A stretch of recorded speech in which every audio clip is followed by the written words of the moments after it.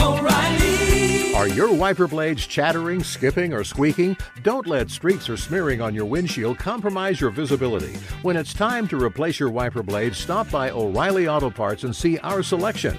Our professional parts people will even install your new wiper blades while you wait. Stop by O'Reilly Auto Parts today.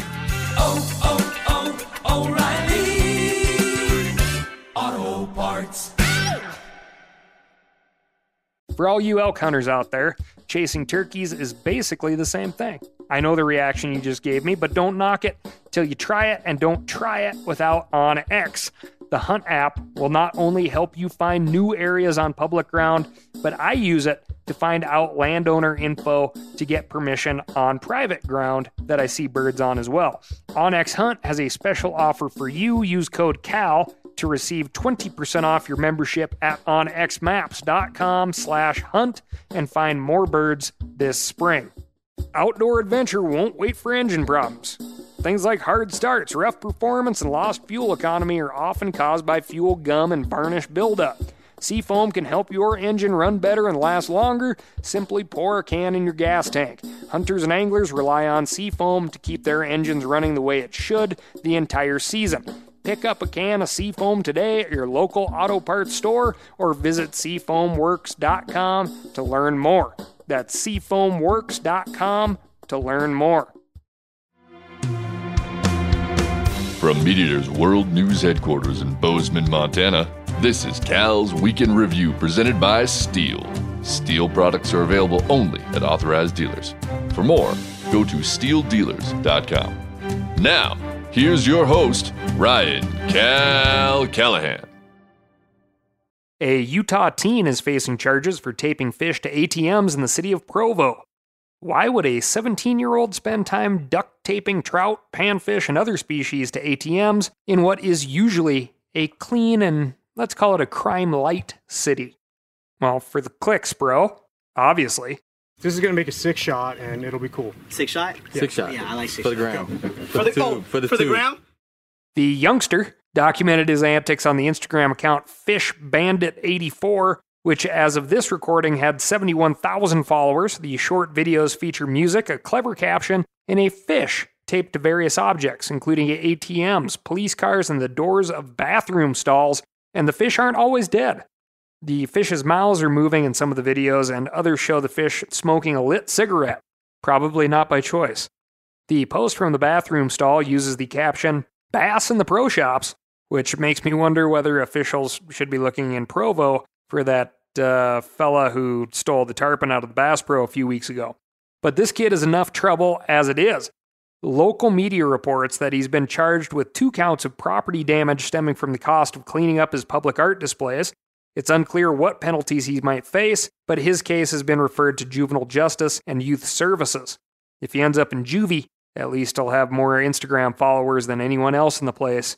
Or maybe he'll find out what fresh fish means on the inside. Yeah, you all watch Shawshank Redemption. Don't judge me. I have no idea to this day what those 2 Italian ladies were singing about. Truth is, I don't want to know. This week, we've got bait, green energy, bad bills, and so much more, but first I'm going to tell you about my week.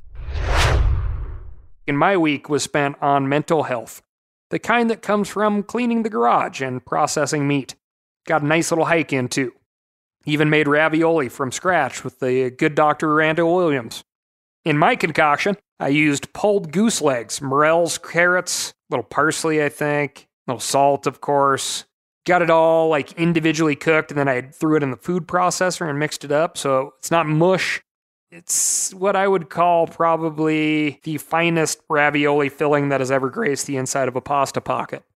Yeah, go ahead, challenge me on that.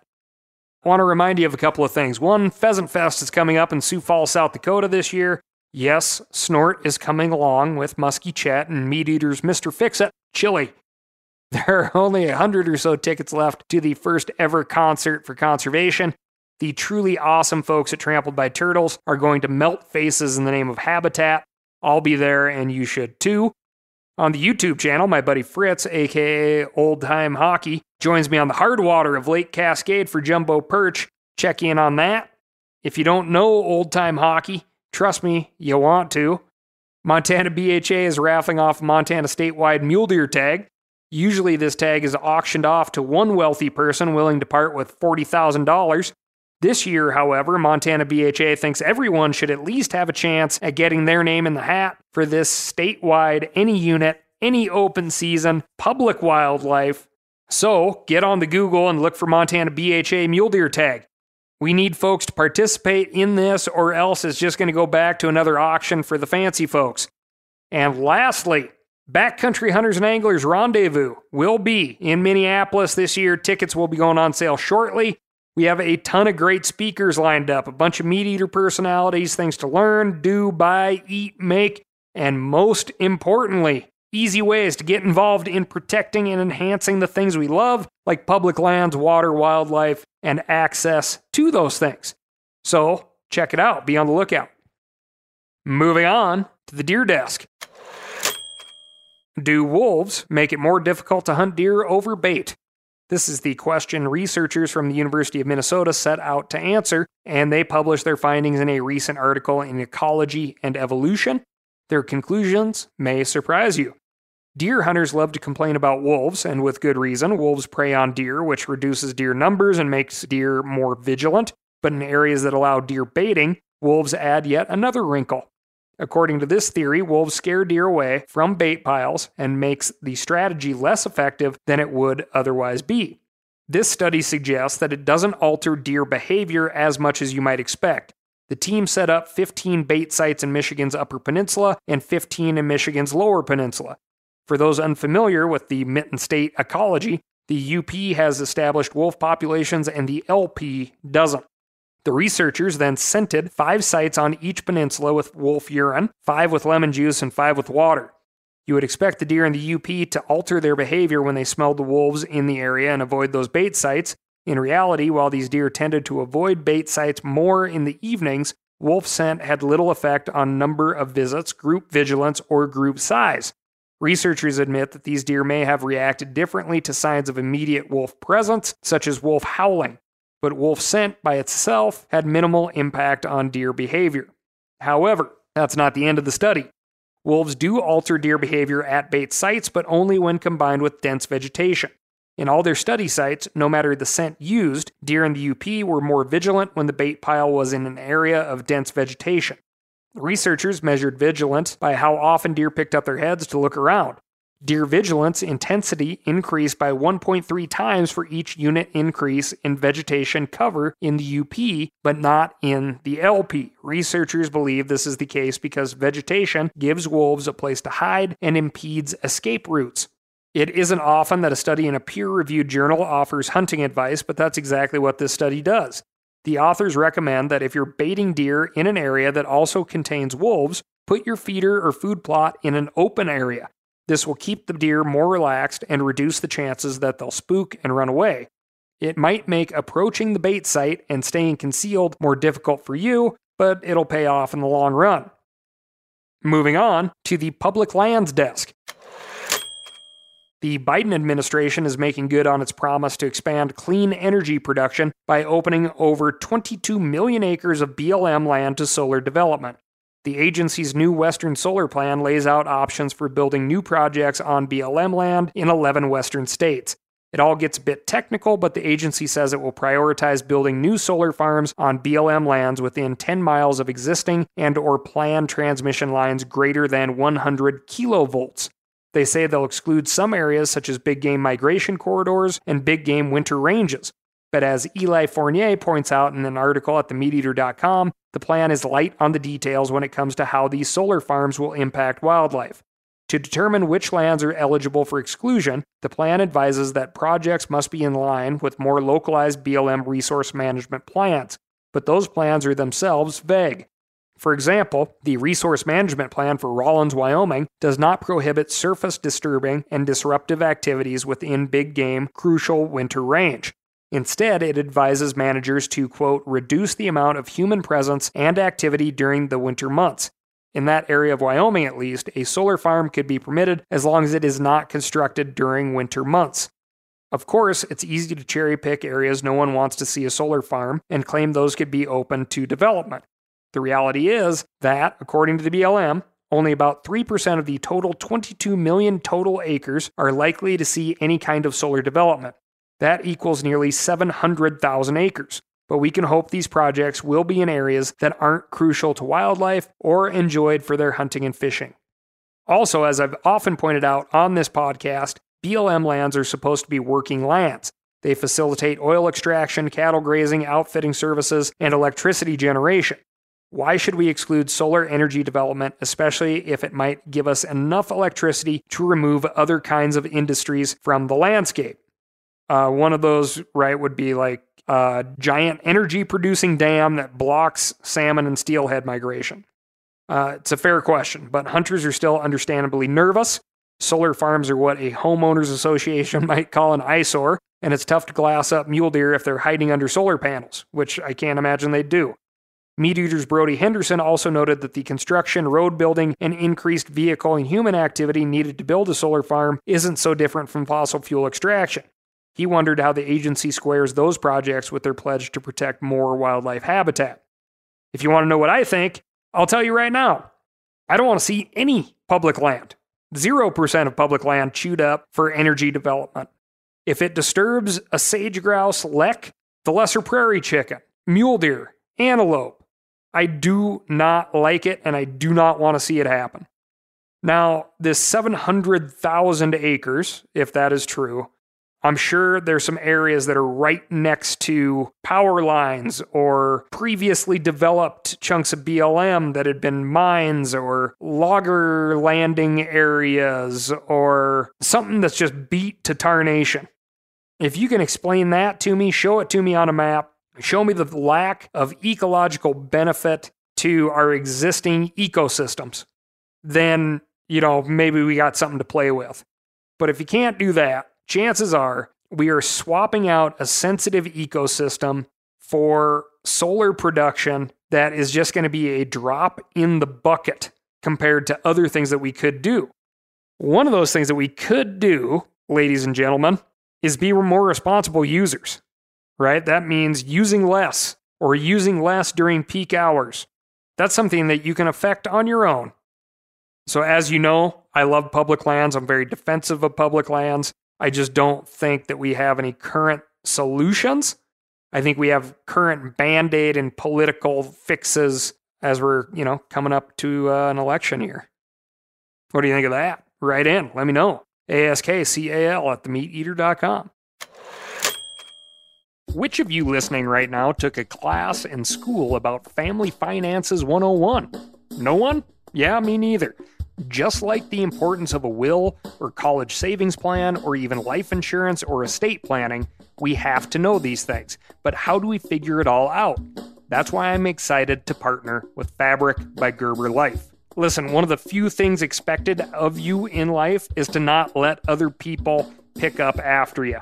That's why I have life insurance, to make sure my stuff is taken care of even when I'm gone. Fabric by Gerber Life is term life insurance you can get done right here, right now. You could be covered from your couch in under 10 minutes with no health exam required. Join the thousands of parents who trust Fabric to protect their family. Apply today in just minutes at meetfabric.com/Cal. That's meetfabric.com/Cal. MEET. Fabric.com/Cal. Policies issued by Western Southern Life Assurance Company, not available in certain states. Prices subject to underwriting and health questions. O'Reilly Auto Parts are in the business of keeping your car on the road. O'Reilly Auto Parts offer friendly, helpful service and the parts knowledge you need for all your maintenance and repairs. If you're confused about what part you need, like what wipers are going to be the best, what replacement headlights are going to be the best, go into O'Reilly and talk to the people that work there because they're great and they're super friendly and they'll get you squared away where you walk out knowing you got the right thing. They've got thousands of parts and accessories in stock, either in-store or online, so you never have to worry if you're in a jam. Do you need your windshield wipers replaced? You need a brake light fixed? You need some quick service? They'll help you find the right part or point you to the nearest local repair shop for help. The professional parts people at O'Reilly Auto Parts are your one-stop shop for all things auto do-it-yourself. and you can find what you need in-store or online. Stop by O'Reilly Auto Parts today or visit us at O'ReillyAuto.com/MeatEater. That's O'ReillyAuto.com/MeatEater. Pay attention here because this is a hell of a good service. It's called the Wellness Company. Picture this, okay? You wake up, you got a scratchy throat, you're all congested, you got a runny nose, you got a cough, whatever. And you weigh your options like you tough it out, get sick, take time off work, try to get a doctor's appointment sometime in the next few months, wait 2 hours at urgent care and sit in a room full of sick folks. Or you open your medical emergency kit. You match your symptoms to the doctor-recommended prescription, and you start on the right meds right away. These medical emergency kits is not a first aid kit, all right? It comes with doctor-prescribed meds to treat over 39 medical issues. So, on hand, strong antibiotics for infections of all types. Plus, a doctor's easy guide so you know exactly what to take and when. No waiting to see the doctor, no waiting at the pharmacy. It's all in there. Every home should have at least one medical emergency kit. Order yours online in minutes. Your kit will be rushed to your door. Get 15% off at twc.health/MeatEater, but you got to use the promo code MeatEater. That's promo code MeatEater, okay, at twc.health/MeatEater. Moving on to the shotgun desk. Should hunters be banned from using plastic shotgun wads? The California Fish and Game Commission might be open to the idea. The Commission's Wildlife Resources Committee heard a presentation at a meeting in January from an outfit called the Surfrider Foundation. The Surfrider Foundation is an environmental group focused on plastic reduction, oceans, and beaches. They've been combing California beaches looking for shotgun wads, and their global shotgun wad watcher claims to have found over 100,000 wads worldwide. The Surfrider Foundation claims that, like other single-use plastics that end up in the ocean, shotgun wads pollute the environment and contribute to the growing population of plastic in our drinking water. For those unfamiliar with scattergun ammunition, a shotgun wad is a plastic cup that holds the BBs in a shotgun shell. When the primer ignites the powder, both the primer and the powder are behind the shotgun wad. The wad keeps the shot together as it's expelled from the shotgun shell into the barrel, and then that wad continues to travel out, propelled by the force of the gas, expanding, and then eventually as that wad leaves the barrel, it has these little flower petals on it that kind of expand out, catching the wind, separating cleanly from your pellets, and then your pellets fly out and plaster just the head and neck region of that big old cock rooster you've been chasing. And then Snort goes and retrieves it. Anyway, the Surfrider Foundation's presentation was about what you'd expect. Lots of pictures of people holding shotgun wads next to the ocean and piles of shotgun wads on beaches, but the text of the report they submitted to the committee is more nuanced. They admit, for example, that a ban on plastic shotgun wads would be, quote, received negatively from the shotgun community. They also admit that little data exists on exactly how much shotgun wads contribute to plastic pollution overall. In fact, they said wads are a relatively small problem compared to other single-use plastics, and they're right. Shotgun wads are not on the top 10 list of plastic items found on beaches, according to the Ocean Conservancy. For these reasons, they actually recommend that shotgun wads not be banned outright. Instead, they want the California government to incentivize the creation of alternative, biodegradable wad material, and then recruit messengers within the hunting community to push for their adoption. In some ways, it's encouraging. Instead of forcing change on hunters using force, as they've done with lead ammo bans, they're hoping hunters will voluntarily opt for more environmentally friendly options. But that's where the problem lies. Wads used to be made with materials woven from plant fiber, but plastic wads are cheaper to make and more effective. There is only one US-based company developing biodegradable shotgun wads, an outfit called Green Ops Ammo, but they have yet to bring a product to market.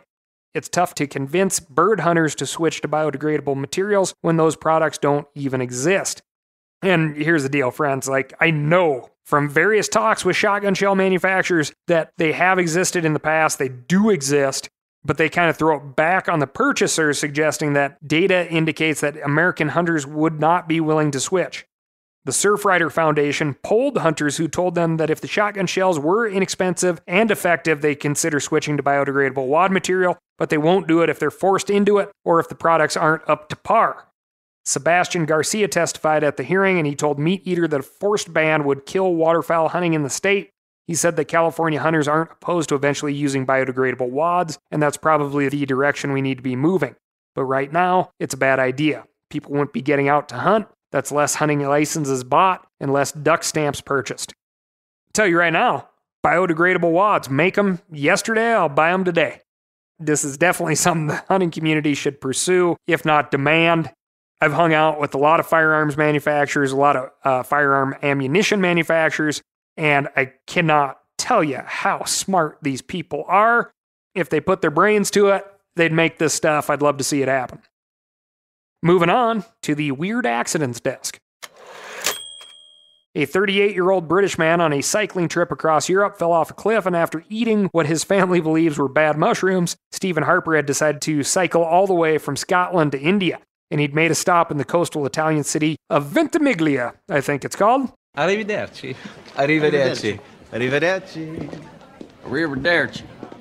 In his final message to his family, he said he'd been foraging for mushrooms and wasn't feeling well. That was all the way back in November when his family didn't hear from him.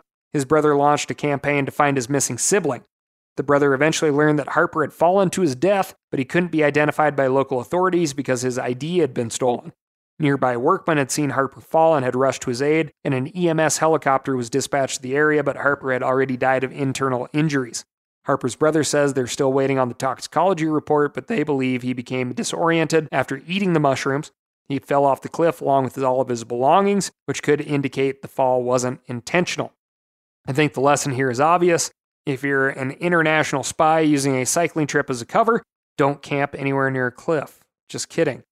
Always positively identify mushrooms before eating, and I'd advise against foraging in a foreign country unless you're with a local who can lead you to the foods that won't kill you, or else, you may be in for a bad trip. In another strange and unusual outdoor accident, a UK woman is asking that her leg be amputated after struggling for years with an infection caught during a fishing trip. 40-year-old Michelle Milton went fishing with her brother in 2019. A portion of the nylon line in her front pocket pierced her right thigh after she slipped on some rocks on the first day of the excursion, according to the New York Post, that is. That didn't make a whole lot of sense to me, so I read several other accounts of this accident. Some say the fishing line got stuck in her leg after she slipped, which also didn't make a whole lot of sense. Milton herself has called the injury a simple scratch. I'd understand if a hook got caught in her leg, but she seems adamant that the incident involved the fishing line. In any case, the injury caused a serious infection. She went to the hospital after her leg swelled up 4 days later. She was given antibiotics, but the infection became resistant to the drugs. Now she's undergone 55 surgeries to try to correct the problem. She's endured 4 skin grafts, 30 washouts, and 21 debridements to remove the damaged tissue and spent most of her time in hospital. Nothing seems to be working, which is why she's asking Doc, just cut it off. Quote, I'm sick of spending my life in hospital. I can't believe a simple scratch has left me like this. Now, anyone who fishes knows that cuts and pokes and skin abrasions are just part of the fishing experience. You can get them from hooks, knives, catfish barbs, any number of things.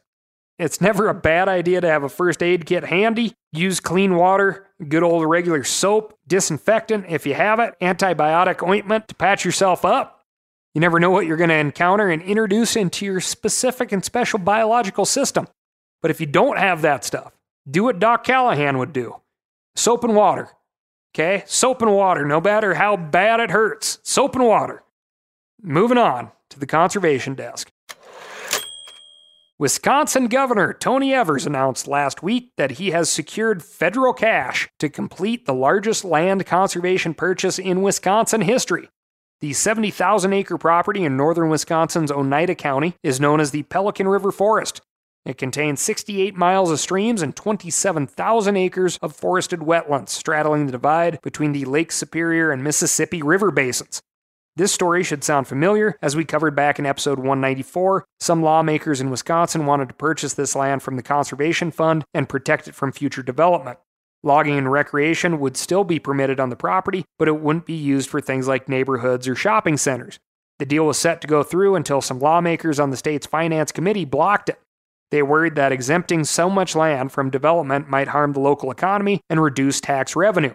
They successfully blocked the deal from moving forward last year, but the governor just announced he had gone around the legislature by securing federal funding. U.S. Forest Service's Forest Legacy Program will fund the state's share of the easement, about $4 million. The remaining 75% will be paid by the U.S. Forestry Service itself, so no state dollars will be used. The easement guarantees the land will be left in an undeveloped state with public access for hunting, fishing, trapping, and motorized recreation, such as snowmobiles and four-wheelers. If you live in northern Wisconsin and enjoy hunting and fishing in the Pelican River Forest, your kids and grandkids will be able to do the same. I'd say this is a big win for habitat conservation and outdoor recreation. And, my goodness, is it a great opportunity for you to write in to your elected officials and say thank you for getting this done. They like to hear good things too. Moving on to the bad bill desk. The Washington State Senate is considering a bill that would ban fur and fur products from being sold in the state. Senate Bill 6294 defines fur as any animal skin with hair, fleece, or fur fibers attached, either in its raw or processed state. It defines fur product as any article of clothing that is made of fur, in whole or in part. The bill exempts cowhide, deerskin, goatskin, or sheepskin, as well as the pelt or skin of an animal that is preserved through taxidermy. That might sound like a favor to sportsmen, but the reality is that this bill would crush the trapping industry in Washington. Listener Connor Hankinson, who sent me this bill, also points out that it would impact fly fishing. Many fly lures are made with animal hair, and this bill would, as Connor says, destroy the fly tying and fly fishing in our state. If you live in Washington State, get on the phone with your state rep and tell them to vote no on SB 6294. The New Mexico legislature is considering a raft of bills that would restrict gun ownership in the state. House Bill 129 would impose a 14-day waiting period to purchase a firearm. House Bill 137 would ban the sale of gas-operated semi-automatic firearms. These would include popular models like the AR-15, as well as some shotguns. Current owners would be allowed to keep their rifles, but they would have to register them with the state. Other bills would raise the minimum age to own a firearm, limit legal ammunition magazines, and open up gun companies to lawsuits. If you live in New Mexico and you care about gun rights, this is the year to get involved. Several of these bills failed to pass last legislative session, but the governor has vowed to pass them this year. That's all I've got for you this week. Thank you so much for listening, and remember to write in to ASKCAL, that's AskCal, at themeateater.com. Let me know what's going on in your neck of the woods. Thanks again, and I'll talk to you next week.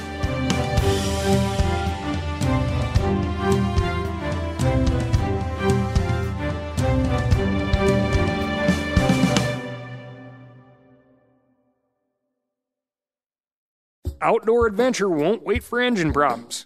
Things like hard starts, rough performance, and lost fuel economy are often caused by fuel gum and varnish buildup. Seafoam can help your engine run better and last longer. Simply pour a can in your gas tank. Hunters and anglers rely on Seafoam to keep their engines running the way it should the entire season. Pick up a can of Seafoam today at your local auto parts store or visit seafoamworks.com to learn more. That's seafoamworks.com to learn more. Hey, I just sat down with the owners and operators of Maui Nui Venison. They're on a mission to balance axis deer populations on Maui while giving back to the community and run a totally sustainable operation. For folks like me who want to get your own meat but aren't always successful, you can become a snack subscriber, get some axis deer sticks sent right to your door. Visit MauiNuiVenison.com.